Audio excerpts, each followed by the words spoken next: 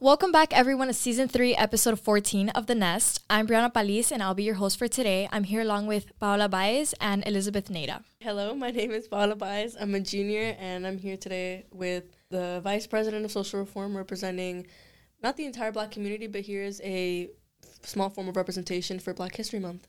Hi, I'm Elizabeth Neira. Like Paola said, I'm the Vice President of Social Reform, and I'm very excited to be representing the club here today, talking about issues that affect the Black community. It's really, really important to address them. So, yeah.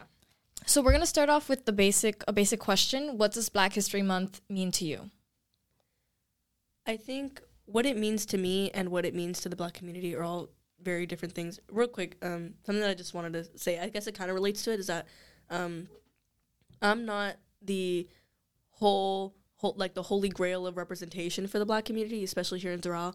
I think as a mixed woman, my definition of Black History Month and how I see it is very different from, say, anybody who's fully Black or anybody who's African American, as opposed to me, who I'm from the Caribbean.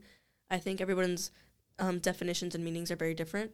I think when it comes down to Black History Month, it's important to spread awareness and to bring light the different cultures and traditions that Black people take a part in, because the Black race spans so many ethnicities and nationalities. There's so much culture, so much history, so much tradition to be taught, that I think the education on slavery and mass genocides and things like that, it's done in a classroom. But where do you bring that in on a social standpoint?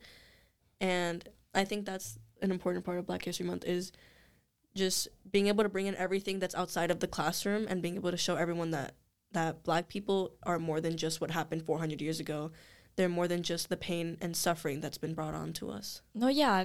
According to this month's topic, they are much more than that. Because this month's topic is Black health and wellness. Every year, they choose a new topic for Black History Month. And there's just so many doctors and scientists who were Black and made so much advancements, like this Jane C. Wright, who did many advancements for the study of cancer and chemotherapy. So that's something fun. And that's not taught in the classroom so much, and that's kind of sad.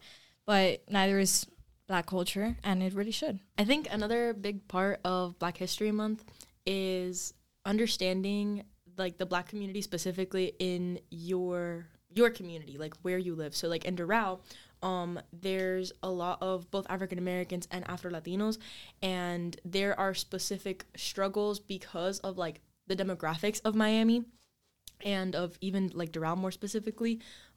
There are issues that affect Black people in Miami very differently than everywhere else, and I think that Black History Month is a time when the community should kind of reflect on itself and see kind of specific to us, what we can do on a community level to bring more awareness.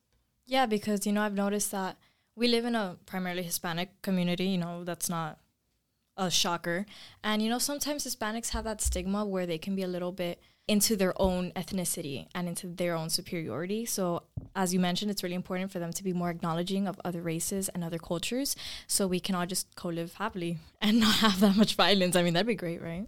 Yeah, and especially also the intersectionality between being Black and being Hispanic is something that's also really important, because you can't really separate those identities from each other. Well, I think Paola can kind of talk more about this, but when you are Black and when you are Hispanic, there's you live a different experience than someone who is white and Hispanic, even in the same community. I do like the intersectionality take. Being Black and being Hispanic, they're definitely not things that you can separate, especially when the entire world will only see you as Black, aside from whether the fact you speak Spanish. When you're a dark-skinned, say, Dominican, a lot of people in America will only ever see you as a Black man, Black woman, Black person before seeing you as a Hispanic person. They hear you speak Spanish and they think oh, they must have learned that. So I think being able to separate the two identities is very difficult, specifically when especially when your phenotype is much more different than what people are expecting of you. So I'm not really sure. I think there's just a lot more that goes into it, because there's also, Afro-Latina men, that's counterintuitive. There's Afro-Latinos, Afro-Latinas, and it's Black Hispanic woman, Black Hispanic man. Everyone has their own struggles, and each community finds their way to work around their struggles because there are multiple systems that go against each one. Because it's like, as a Black trans woman, and say you're also Hispanic, there's so many things that are now going against you in the system on a federal, state, or even on a social level. There's so many people against you. And in speaking out about it, spreading your story, spreading your narrative, talking about it, bringing together communities, you're able to spread a new narrative that isn't that, oh, Black people are this, Hispanic people are this. You are now interconnecting different communities in order to create a newer and better narrative for everybody. Yeah, you're beating stereotypes in a way. Yeah. Kind of what Paola was talking about, where when your identities kind of collide, there's a lot of systems that are against you, which I feel like goes back to what we kind of mentioned earlier about the topic for this Black History Month being Black health and wellness. Because not only are there Black people that have made great strides in scientific discoveries when it comes to health and wellness, but there's also kind of those systems that are working against the Black community. So like Paola was talking about, specifically like Black trans women or Black trans people in general, their healthcare that they're receiving, their quality of healthcare is very different than somebody who doesn't have those identities, and that's also something really important to acknowledge, and something that because we can talk about this kind of stuff and acknowledge and educate ourselves, which is really, really important, but also trying to figure out like how there can be systematic change and like tangible change, right?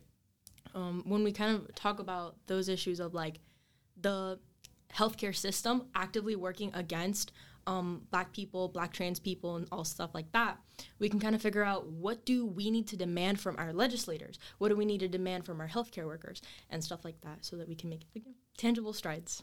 Yeah. So as we've mentioned, this year's topic is Black health and wellness. So I wanted to kind of ask you guys, how is this prominent in society and over the course of history? Because I've heard many stories that just because of how Black people in America, they went through systematic oppression, so nowadays they do suffer more health issues mentally and sometimes physically and do not receive the same care. So how is this topic important? When it comes down to the Black community and mental health, there's definitely a stigma around it. There's so much stigma. And to kind of bring it into like intersectionality, when you're Black and Hispanic, where the stigma is very high, where mental health is not believed in, and they think a lot of our communities tend to make their own remedies when it comes to mental health or even physical health. That is, we all know, ponte menthol, yeah. whatever. That's the normal for us. So it's like being able to change that comes over courses of generations, being able to trust that the doctors that we have are able to care for us when they're even provided, because there's so many communities that are underfunded, that don't even have proper hospitals, that don't even have the proper medications for the people that they have, or a lot of people that get turned away at hospitals, unknowingly, especially, when they're parts of other groups, when they're transgender, or when they're anything else, a lot of people that get turned away.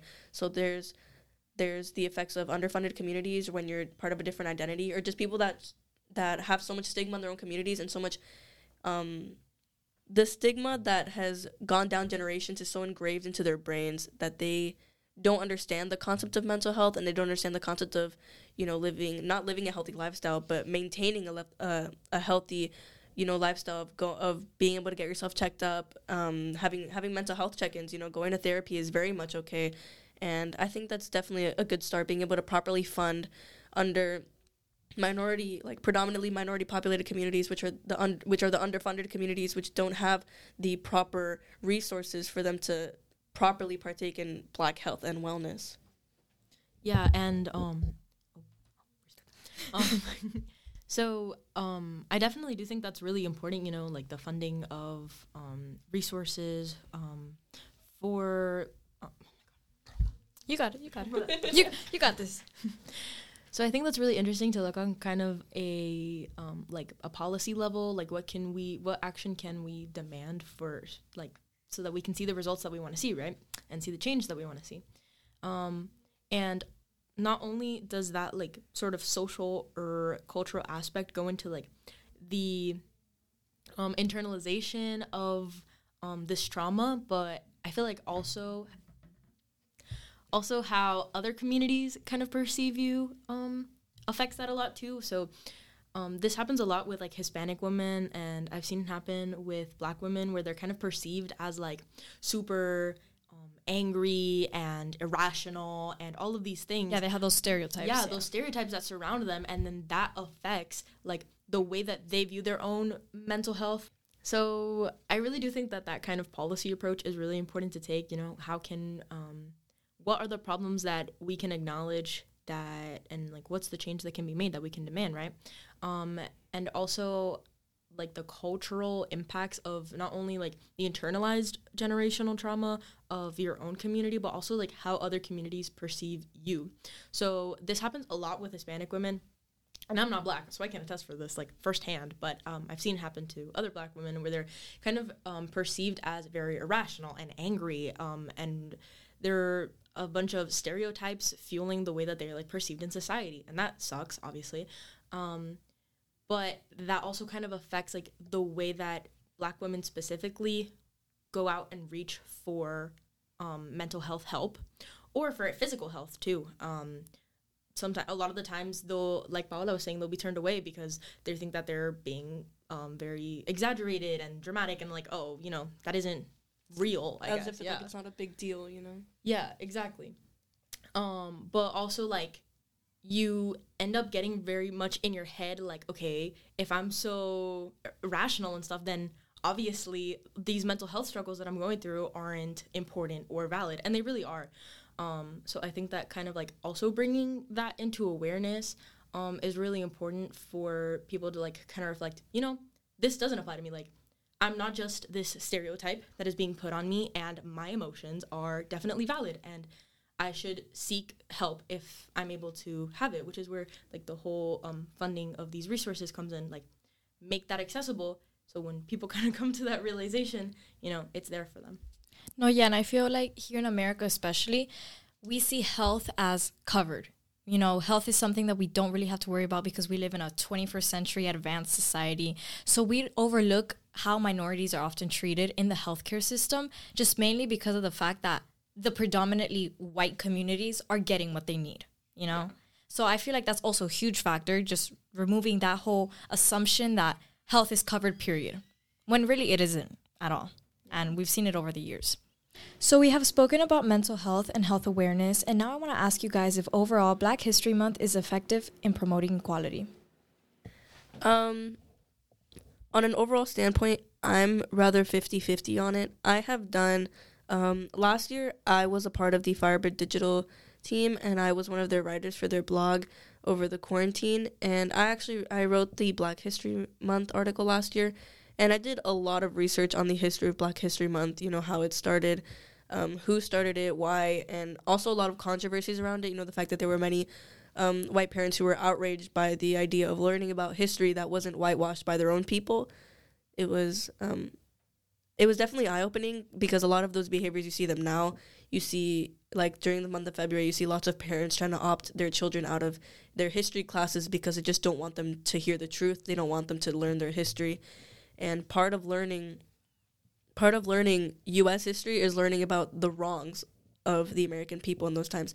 They were definitely the wrong people in power at certain points in history. There were wrong things being done, and taking that accountability now and making people uncomfortable is what prevents things like that from happening in the future.